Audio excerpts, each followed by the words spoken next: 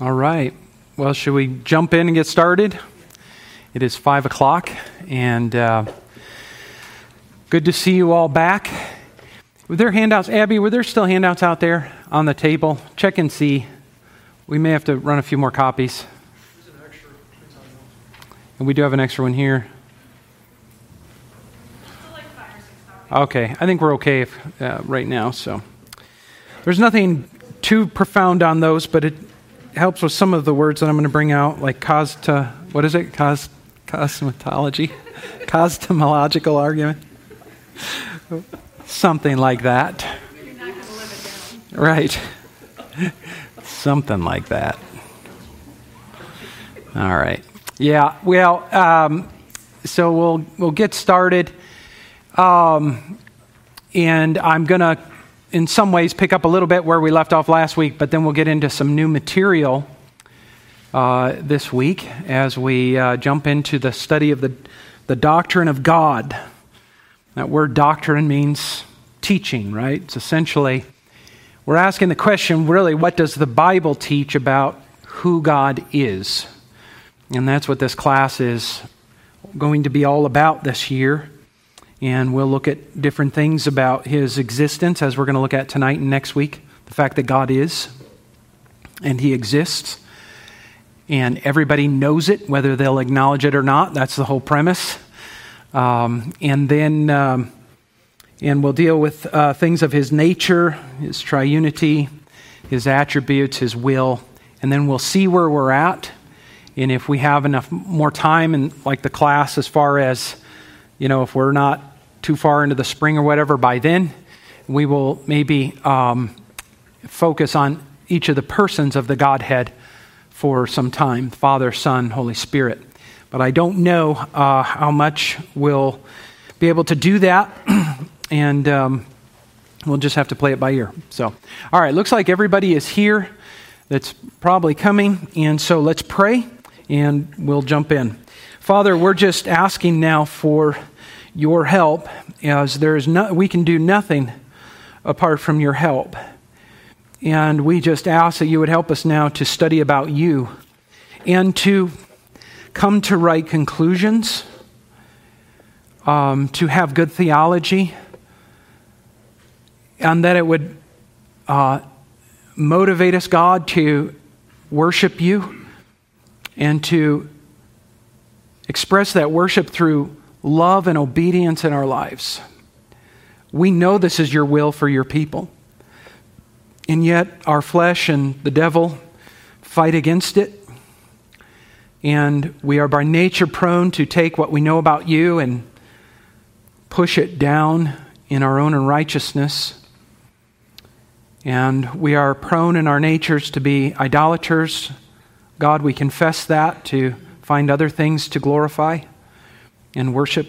And so we just pray that tonight would be one way in which you help us in the journey of knowing you and loving you and following you in our lives. So I pray for the Spirit's gifting, not for me, but for your people that have come tonight to learn about you. And I ask this in the name of Jesus. Amen. All right, I just put on the top of the handout there a quote here from Jonathan Edwards. And he's talking about what theology is in essence, and so I decided to start with that. And he said, God himself, in other words, he's talking about what it is and what we're doing here. He says, God himself, the eternal three in one, is the chief object of this science. Now notice that key word there, right? Science is what we talked about last week. It's a way we don't like to think, or don't often think about when we think about theology itself. We don't think about it in the realm of sciences. Or if you went into the universities, you wouldn't go to the religions department and find it in the science building. But it's been referred to in the past as a science. And that is because, remember, we're studying the objective data of, like we'll look at tonight, general revelation, creation itself. And we can learn about God there. And then we'll look at Scripture as well.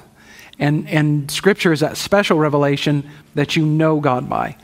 One thing in theology you have to understand is that God is incomprehensible completely. But yet He is knowable, and we can know much about Him. And we could never learn in our lifetime as much as He has provided for us to learn about Him. We can't know as much as we could know if we had infinite knowledge, because God is infinite, right?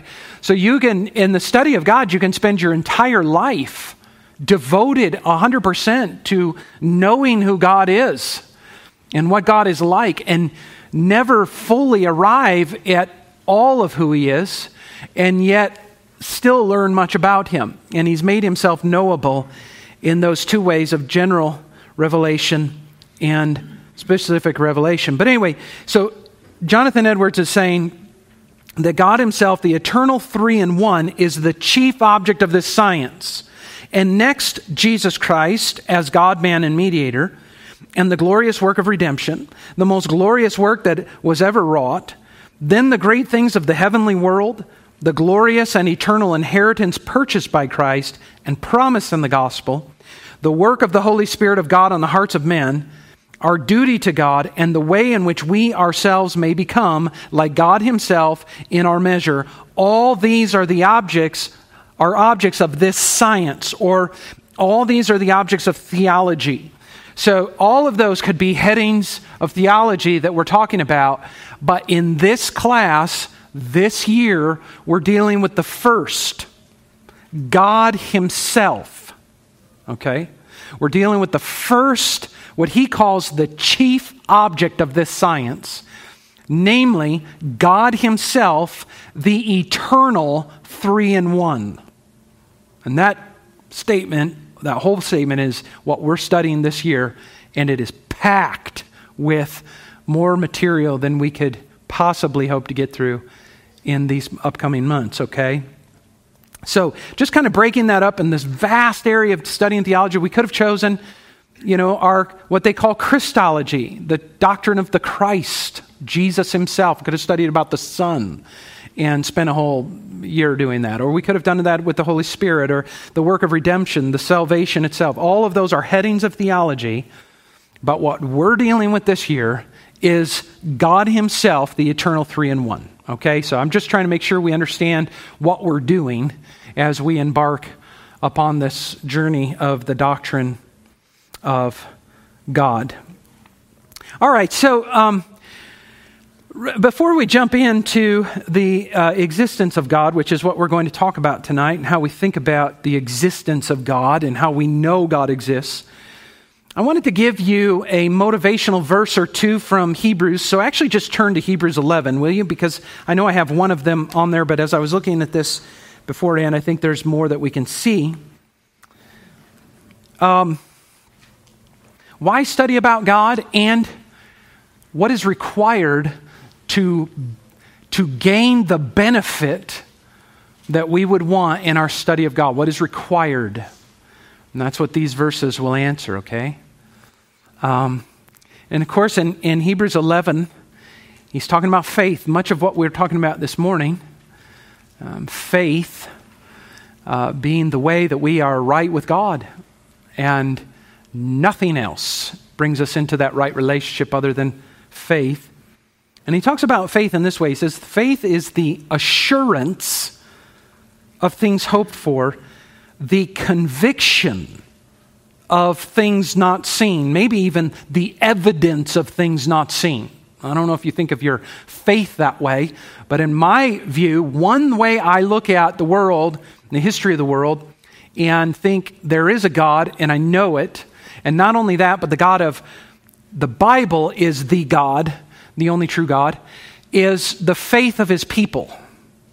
The very fact of the history of people who have believed in Him, right? And these are people, faith isn't this idea that it's not a blind leap in the dark. And we would use words to describe it, or the author of Hebrews, things like this: assurance and the conviction of things that are not seen. So faith is never wishy-washy, is it? It's very concrete, very real thing in which we believe. And then he says in verse 2, "For by it the people of old received their commendation. By faith we understand that the universe was created by the word of God, so that what is seen was not made out of things that are visible." And by faith we come to this understanding, as we'll look at creation in just a few minutes and how it plays a role in teaching us that God is. And what are we saying here? We are the people that come and we believe that the universe was created by the Word of God, the very rhema of God. That is His actual statements. And that, of course, we see in Genesis chapter 1. He spoke, things came into existence. Well, how do we know that? Well, how are we assured of that? By faith in what God has revealed to us in His Word. And by the way, as we talk a little bit tonight, there's somewhat of what we're going to talk about is in the realm of what we would call apologetics. Okay, that is where you make a defense of the faith. But please understand that there is no defense of the faith that is so concrete, so sealed up, that it's going to satisfy the skeptics. And that's what brings me into this. In chapter 11, really what I was going to show you, down verse 6, when we're studying theology, we have to understand that without faith, it is impossible to please Him. For whoever would draw near to God must believe that He exists. Literally, they must believe that He is. Okay? Whoever would draw near to God must believe that He is and that He rewards those who seek Him, you see. In other words, theological studies for someone who doesn't believe that God is, they're approaching this as a skeptic, let's say. Let's say a skeptic walked in this room. I'm scanning the field here, and I see no skeptics. I know most of you and know that you believe, and so I'm preaching to the choir most of the time, okay? But imagine a skeptic walks into this room with no faith in God, just listening to what I'm saying so that he can refute what I'm saying, studying what I'm saying so that he can refute what I'm saying. What profit is he going to benefit from this class? Zero. He's going to profit nothing from it unless God in His grace breaks into his heart and causes him to be born again, and he sees it and he repents and he trusts in Christ. Other than that, no profit at all. But friends, there's something similar to it in us. Okay? The study of theology is profitless if it isn't in faith that God is, and here's what's really cool, that He's what, according to this verse? The rewarder of those who seek Him.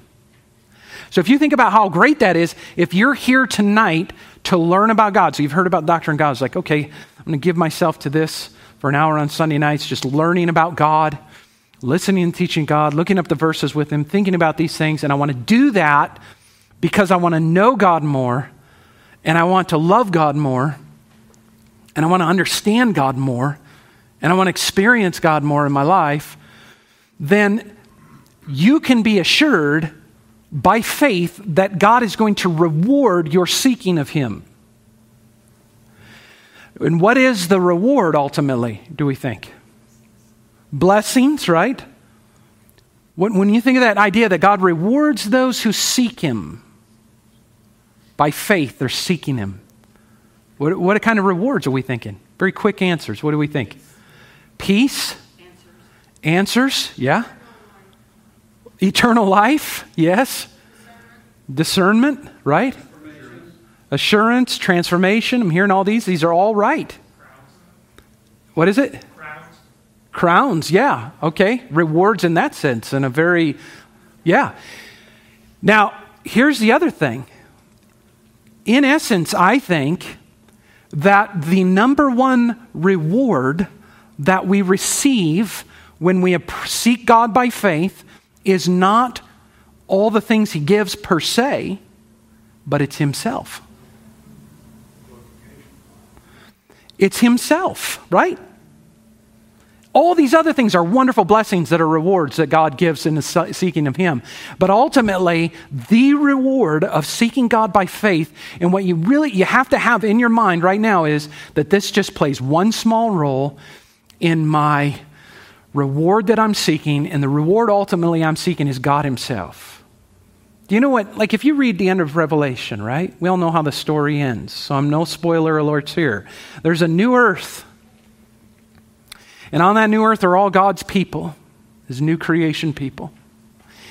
And we're in glory. And you know what? One of the key things it says is that I will be their God. I will be with them. I'll be their God. They will be my people. We're going to live in the presence of God and enjoy Him forever and ever and ever. God is the rewarder by granting to us all those blessings we named, and mostly Himself. So our study and our theology and our seeking of God is to get the blessing of knowing God and experiencing God. As probably the most famous catechism question ever written, what is the chief end of man? To glorify God. And what's the second part though? To enjoy Him forever. So I think one good prayer we pray as we're studying about God is we say, we're seeking You, God. We believe that You are. We believe that You is and are. And we know You're there. And we want to know You. And we want to experience You in our lives. And we approach God that way in faith. And the Bible says He rewards it. Now here's the thing with theology. Theology, I have found, is not always immediately gratifying. Okay? We can run into mistakes here. Like we'll actually think that the study itself sometimes is immediately gratifying to our senses. Well, it can be sometimes. I can sometimes feel the reward of discovery, the reward of God's presence, the reward of peace. These other things, I can feel that in the moment sometimes, and other times it's not there. But we approach it by faith consistently, knowing that in our consistent study about God and our consistent seeking of Him, the rewards come and He manifests Himself in wonderful ways. And sometimes it'll be something that comes to you later. Or think about this, when you study about the attributes of God, and we're going to learn about God's attributes of goodness, right? These are the ones we love to think about. His grace, His loving kindness, His faithfulness to us.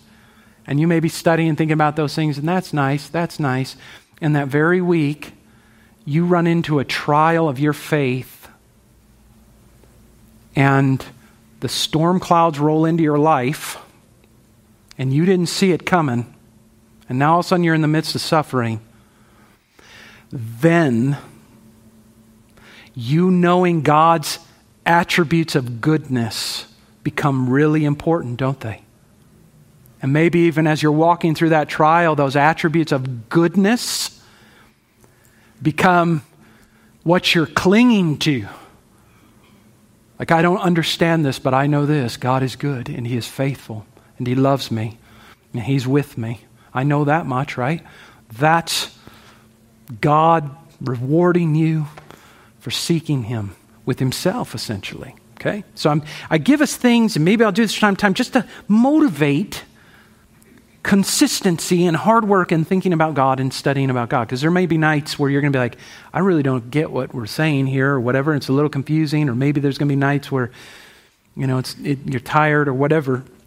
What is the motivation for it? Well, we get God Himself. All right. So we need to have our faith. The reward is God Himself. Okay. All right. Now, next thing, and this is on your handout here. Memorize these two verses. Deuteronomy chapter 6, verses 4 and 5. Anybody know what this is called? What do the Hebrew people call this? Jewish people call it Shema, right? This is the Shema. This is something Jews, faithful Jews, recite to themselves every day in a prayer. This is just something they remind themselves every day of. It's called the Shema because the word Shema means to hear. And if you ever opened up to Deuteronomy 6, you can see it all through here, but especially in these two verses that are of interest to us tonight, it begins with the word hear. So it begins with the command, and the word hear is, if you have children, you'll kind of understand this a little more. The word hear doesn't mean just listen to my audible voice and hear the sounds of my voice, right? The word hear here means listen to what I'm saying to you and listen to it with the intent of taking what I say and applying it into your life with obedience. Okay? That's like when you say to your kids, I need you to listen to what I'm telling you now. I need the words to go into your ears, get connected to the neurotransmitters within your brain, give it time to process around, right? And result in actions of what I'm about to tell you to do, okay? That's the idea. It says, hear this now, listen to this. And what does he say? He says, hear, O Israel, the Lord our God, the Lord is one. And then verse 5, the implication of verse 4, you shall love the Lord your God with all your heart and with all your soul and with all your might. Okay? So, hear, O Israel, the Lord our God, the Lord is one. Meaning he is one in being. This will become very important in weeks to come, so I'm just laying this foundation now. When we say that the Lord our God, the Lord is one, we mean he is one in being and the only one in existence. Those two things are very important. He's one in being, so that when we get to the full revelation of the New Testament, remember we talked about last week in the triunity of God, Father, Son, and Spirit. And all of a sudden we see there are three persons who are all God, but there are not three beings. And we'll talk about the distinction in that terminology, how important it is. You know, when you study the doctrine of Trinity, you are one syllable away from heresy at all times. And I'll show that to you from church history. In some situations, you're one Greek letter away from it. Yeah, Vivi.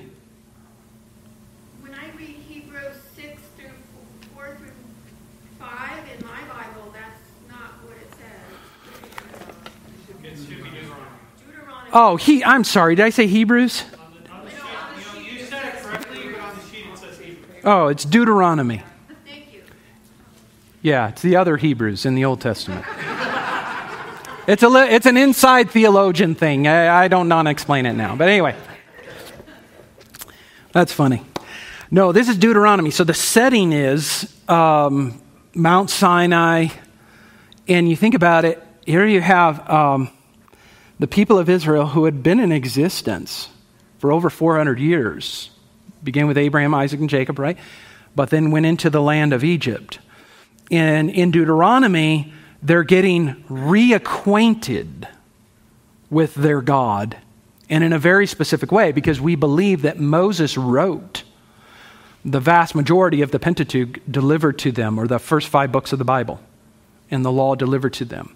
And so this would be their written record of who God is. Okay, so yeah, we're talking about Deuteronomy here.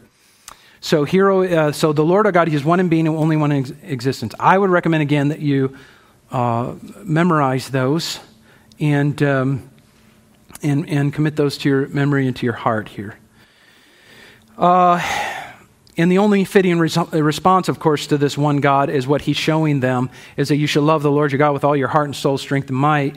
And Deuteronomy, of course, being the second giving of the law, after we could say Israel really blew it, shows us that the true understanding of the law is that it was given in grace to be obeyed in love. How do you express obedience, or how do you express love to God? You obey him. And he's worthy of that in every area. Heart, right? with all your heart and with all your soul and with all your might, so that you love him. Now, who's the only one that's ever fulfilled that? Jesus. He's the only one in existence that ever fulfilled that, and he did it for us perfectly, right? Okay. Now, let's talk about the existence of God and for a few minutes here. And I want to begin with Gene asked a question last week right at the end. And the question was something to the effect, right? Of all cultures have believed there was a God, how did they get it so wrong? Am I right in that? Yeah. And I gave the first part of that answer, which was from on the one side, the human perspective of sin. And we're going to look at that again, actually, in Romans 1 in just a few minutes. But Aaron talked to me, Aaron and I was discussing this afterwards, and he brought up the good point that there's also the other side of that coin, which is the spiritual realm. So that God, or the devil's mission from the very beginning has been to distort the glory of God. Now, as we'll see in Romans 1, human beings are more than willing to cooperate with this distortion and do it themselves. So the devil made me do it will never be a right excuse, okay? But there is the devil out there. 2 Corinthians 4:4 said that the God of this age is blinding the minds and hearts of people to keep them from seeing the glory of God. That there is a very real spiritual realm that is very active in blinding and distorting and deceiving, which explains why all these cultures throughout history until the late 19th century believed that there was a God or gods in existence, but yet it was distorted, right? It was so distorted. And now beginning with Darwin himself, essentially, and those that hit the ball and went running with it, now you have the distortion to the extent where there is no God that you're accountable to. Okay? But that's spiritual in nature. That is the devil wreaking havoc, just what the devil does, the spiritual realm in that. But okay, so how do we know? I wanted to begin with that. How do we know God exists? Well, I think it's important to note first, before we look at any passages or think this through, I think it's important to note that God does not seek to prove his existence. By that I mean, when you open up the Bible, let's assume, we all do, I think, for the sake of argument, the Bible is the Word of God, and it comes from God, and you open up that first verse, what does it say? First few words. In the beginning, God. Like there is absolutely no attempt on the part of Moses to prove the existence of God. I think that speaks a lot, and that's through the whole Bible.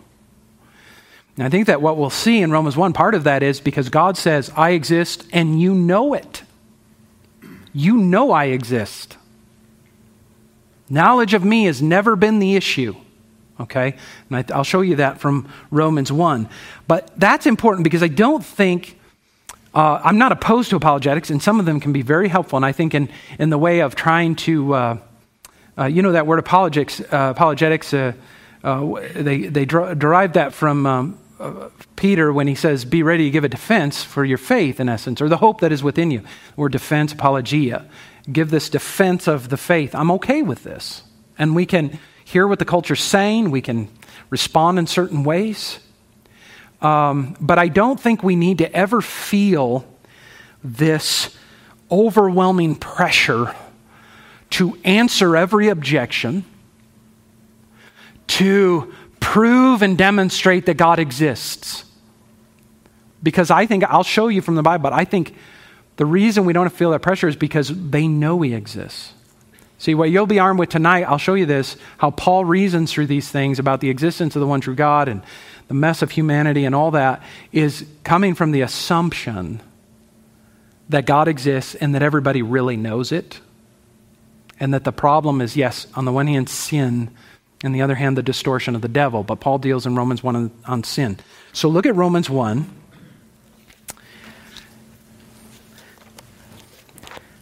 And again, hear me right, I'm not saying that it's not helpful or good to have answers for objections when you encounter various people that deny the existence of God. I'm just saying that you can be armed with the knowledge of what God says, and that is that they really know there's a God. I never say that you should say to somebody, God's real and you know it. And they'll say, no, he's not, and no, I don't. And then you say, yes, he is, and yes, you do. And you do this little ping pong match back and forth. That's not going to profit anybody anything, but you can be armed with some knowledge. Now look at this in Romans 1. He says in verse 18, for the wrath of God is revealed from heaven against all ungodliness and unrighteousness of men, who by their unrighteousness suppress the truth. That's a very important phrase for understanding this. These people, by their unrighteousness, suppress the truth. Literally, they push it down, okay, or they hold it down, right? And then he argues this way. Let me explain what I mean. For what can be known about God is what? It's plain to them. And when he says what can be known about God, he's not referring to the Bible here in what we would call special revelation. He's talking about creation, the universe, general revelation that everyone has. That's the whole point. Everyone has this revelation of God, and he says it's plain to them because, look at, God has shown it to them. What do you mean, Paul? Well, for his invisible attributes, that is of God's, namely his eternal power and divine nature, have clearly been perceived ever since the creation of the world in the things that have been made, so they are without excuse. Okay? In other words, he's saying, it isn't as though God has been hiding from anyone. And we'll see Paul argue this next week in Acts chapter 17, when he's reasoning with these Greek philosophers in Athens. And he's going to appeal to the same thing. They had that tomb called to the unknown God.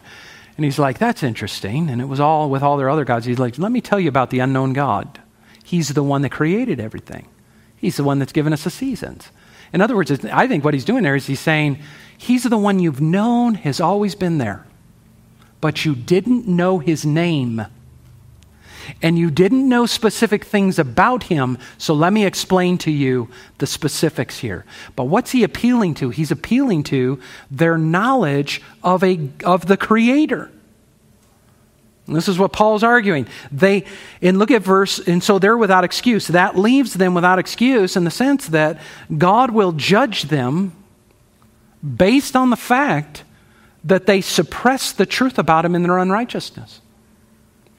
Because they know about it. In other words, no atheist is ever going to be able to stand before God and say, but I didn't know you exist. I didn't believe you exist. Because God knows that's not true, right? Matter of fact, down in verse 28, and since they did not see fit to acknowledge God, God gave them up to a debased mind to do what ought not to be done. They did not see fit. In other words, they reasoned it out, okay, because they knew God. They reasoned it out and didn't see fit to keep him in their knowledge, to keep him in mind. So back up in verse 19, for what can be known about God is plain to them because God has shown it to them. For his invisible attributes, namely his eternal power and divine nature, have been clearly perceived ever since the creation of the world and the things that have been made, so they are without excuse. For although, catch this phrase, they knew God, they did not honor him as God or give thanks to him, but they became futile in their thinking and their foolish hearts were darkened. When Paul is building his case against humanity, is he not here saying that everyone has knowledge of God when they see creation? He's making it clear, whether they'll acknowledge it or not. We're not worried about what men will say. We're not worried about their acknowledgement of it. They'll say, no, I don't know about a God. I can't know God. I'm atheist. I'm agnostic, right? I'm indifferent. I can't know God. But what does the Bible say? They know God. They know God, but they would not, for although they knew him, they did not honor him as God or give thanks to him, but they became futile in their thinking. Their foolish hearts were darkened. Claiming to be wise, they became fools, and they exchanged the glory of the immortal God for images resembling mortal, man, and birds, and animals, and creeping things. This is the history and the continuation of humanity. That that the human being knows the existence of God is there because he sees it in creation. It's very plain and evident, and yet they reject it. Why? Because they choose their sin. So they have that knowledge, they reason it out, they say, I don't want to keep this in my mind. I suppress it down in my own sin, and then I invent gods of my own making. Or I'm bold enough to declare there is no God, even in the face of the evidence, the very plain, clear evidence of a divine creator. Okay? Now, to me, that's helpful if I ever run into a person that claims to not believe in God. It's helpful to me to have information they don't know I have. Which is essentially they really know there's a God, but in their thoughts about it, when they reason it out, they don't want it there and they suppress it down. This is why I believe that some of the most prominent atheists, like Sam Harris, or some of the famous scientist atheists you've seen are such evangelists about going about telling everybody there is no God. Like they make it their mission in life so much, they write books about it. Well, why? If you don't believe there's a God, then what do you even jump into the arena for? And I'm just speculating here, but it seems to me possible, at least, that this is an effort to suppress the truth about what they know about God. If you think about the amazing thing that you can have scientists studying the intricacies of science, the amazingness of it. The very fact of a human life being conceived and developing in the womb and being born out into a little baby and then develop, and all that had to go into that. And that every time you get a human, and every time there's things that happen and there's this order and everything. And to study that in detail and then arrive at the fact that this all just came up by chance, I don't believe it. I don't believe they believe that. I think they can convince themselves they've believed it. But according to Romans 1, I don't believe they do. They're suppressing it in their own unrighteousness. And those arguments that Paul is making here, there's two of them. So look on your handout here. These are the last things we'll talk about.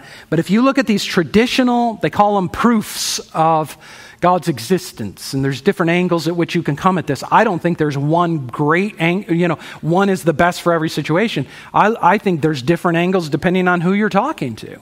Okay? So the first one is the cosmological argument. It's not cosmetological argument for cosmetology, but it's cosmological. It comes from the Greek word for the cosmos, which is creation, right? And isn't that what Paul's arguing here? Look, this argument goes something like this. Look around you. Look at the creation itself. Look at other human beings. And can't you see in this that clearly this had to come from a divine causer, a being that was outside of all of this that has brought this into existence, right? That would be the argument. Paul's saying that's a strong argument with people because intuitively this is what they know. Nobody's really born atheist. You have to develop that over time. You have to really, in a sophisticated way, develop this atheism.